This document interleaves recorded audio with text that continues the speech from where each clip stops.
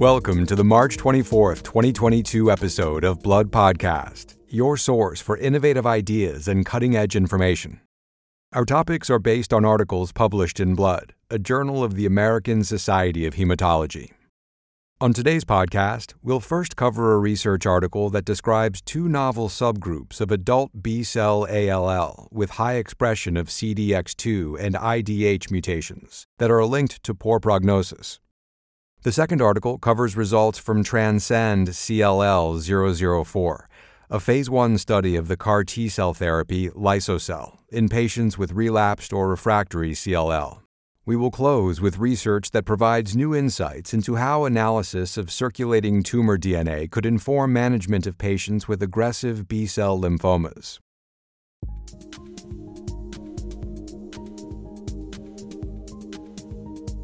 Let's start with the article entitled Two Novel High-Risk Adult B-Cell Acute Lymphoblastic Leukemia Subtypes with High Expression of CDX2 and IDH1 and 2 Mutations by Takahita Yasuda of National Hospital Organization, Nagoya Medical Center in Japan and co-authors. B-cell ALL is less common in adolescents and young adults, or AYA, and adults than in children, yet carries a worse prognosis.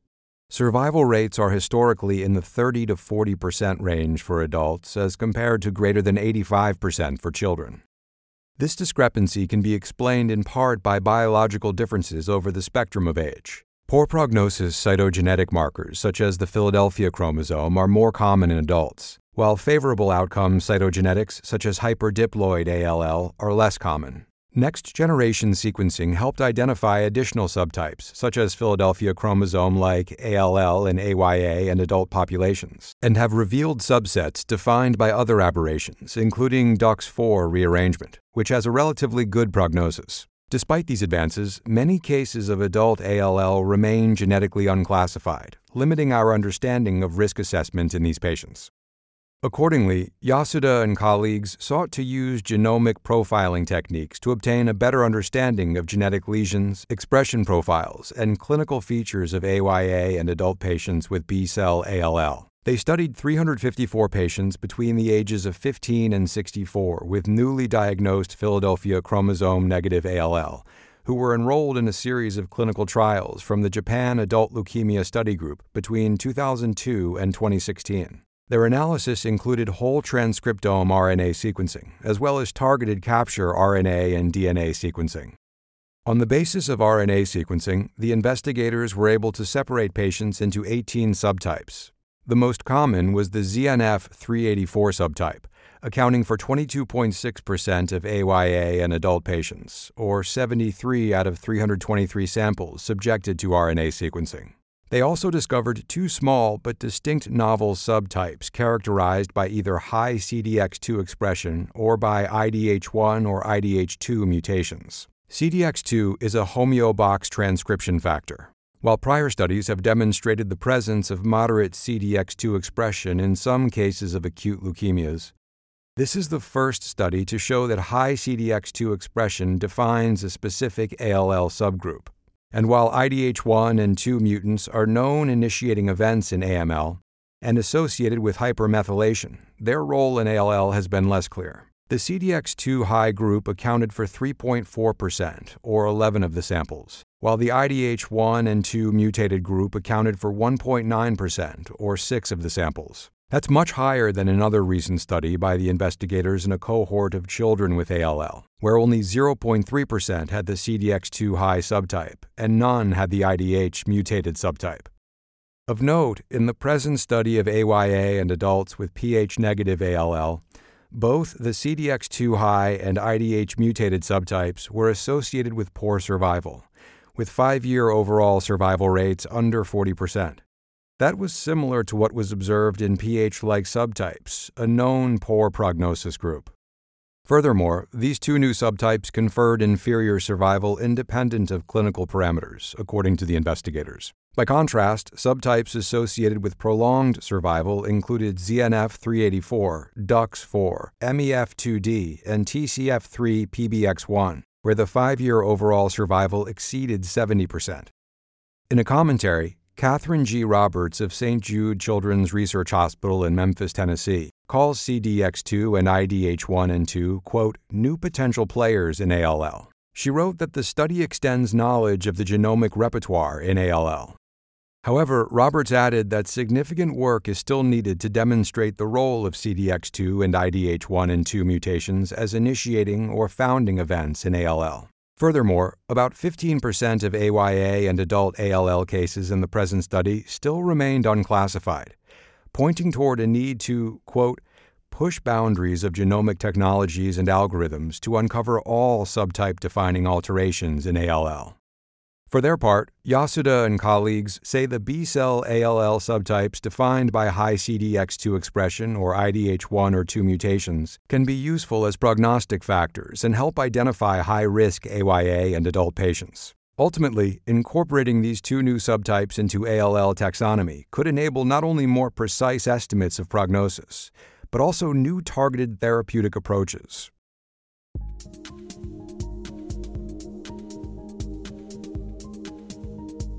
The next article is entitled Phase 1 Transcend CLL-004 Study of Lysocaptogene Maraleucel in Patients with Relapsed Refractory CLL or SLL. The first author is Tanya Siddiqui of City of Hope National Medical Center in Duarte, California, and co-authors. They report Phase 1 dose escalation results, which show that Lysocell had manageable toxicity and yielded deep responses, setting the stage for Phase 2 investigation. Over the past decade, we have witnessed a transformation of the therapeutic landscape for chronic lymphocytic leukemia and small lymphocytic lymphoma. In the first-line setting, inhibitors of BTK and BCL2 are being used alone, in combination with one another, or in combination with an anti-CD20 monoclonal antibody. However, a substantial portion of patients will not mount an adequate response to treatment or will relapse. The prognosis of these patients can be poor, and subsequent treatment options are limited. These include PI3 kinase inhibitors, which are associated with significant adverse events. Allogeneic transplantation is another possible option, but its use is limited due to age and other factors limiting eligibility. Thus, there remain substantial unmet treatment needs in CLL. While the impact of CAR T-cell therapy has been dramatic in patients with relapsed or refractory non-Hodgkin lymphoma, clinical trials of CAR T therapy in CLL are still considered exploratory. Transcend CLL-004 is the first multi-center trial of autologous CD19-directed CAR T-cell therapy in heavily pretreated patients with relapsed or refractory CLL or SLL. The CAR T-cell product is lysocaptogene maraleucel, also called Lysocell, which is administered as equal target doses of CD8-positive and CD4-positive CAR T-cells. In the current report, Siddiqui and co-authors describe results from the Phase 1 dose escalation portion of this ongoing Phase 1 to 2 study. 25 patients were enrolled from January 2018 to January 2019 at 8 U.S. sites. The median age was 66 years and 48% were male. All patients had BTK inhibitor failure or exposure. Patients with high-risk disease features such as mutated TP53 or 17p deletion must have had at least 2 prior therapies. Standard risk patients must have received at least 3 prior lines of therapy. One patient discontinued the study prior to Lysocell infusion due to CNS disease. Manufacture of the Lysocell CAR T-cell product was successful in 23 of the remaining 24 patients. Following lymphodepleting chemotherapy, patients received Lysocell at either 50 × 10 to the 6th or 100 × 10 to the 6th CAR T-cells as 2 sequential intravenous infusions. Adverse events were as expected for a CD19 CAR T-cell therapy. Cytokine release syndrome occurred in 74% of patients, but was mostly mild. 9% of patients had grade 3 CRS, and no grade 4 cases were observed. 39% had neurological events, and about half were grade 3 or 4. About half of patients were readmitted for adverse events, including 22% due to CRS or neurological events. There were 9 deaths, including 7 for progressive disease and 2 for causes unrelated to Lysocell treatment. In 22 patients evaluable for efficacy, the overall response rate was 82% and complete response rate was 45%. The median progression-free survival was 18 months. 20 patients were evaluable for minimal residual disease. 75% achieved undetectable MRD in blood and 65% in marrow. In most cases, undetectable MRD was achieved by the 30-day assessment. Median progression-free survival was not reached in patients with undetectable MRD, versus 3 months for patients who were MRD positive. Finally, safety and efficacy were similar between the two liso-cel dose levels. In an accompanying commentary, Arnon Kater of the University of Amsterdam in the Netherlands and Joseph Mellenhorst of the University of Pennsylvania in Philadelphia say the 82% response rate suggests that CAR T cells are effective in patients who fail next-generation small molecule treatments. That most patients achieved undetectable MRD by day 30 implies that the efficacy of the CAR T cells was highest early after infusion. However, while MRD might serve as a surrogate marker for early responses, its usefulness for clinical decision-making following CAR T-cell therapy is rather limited. This is important for future development. For example, can CAR T efficacy be improved by the addition of targeted agents if responses are suboptimal? Finally, these authors note that while stable remissions in this study exceed those reported in other CAR T-cell trials for CLL, further follow-up is needed to see if patients will experience a return of disease over time. In summary, the Phase 1 Transcend CLL-004 results demonstrate the successful manufacturing of liso-cel in patients with relapsed refractory CLL. Early and deep responses were observed with manageable toxicities, and the Phase 2 portion of the study is underway.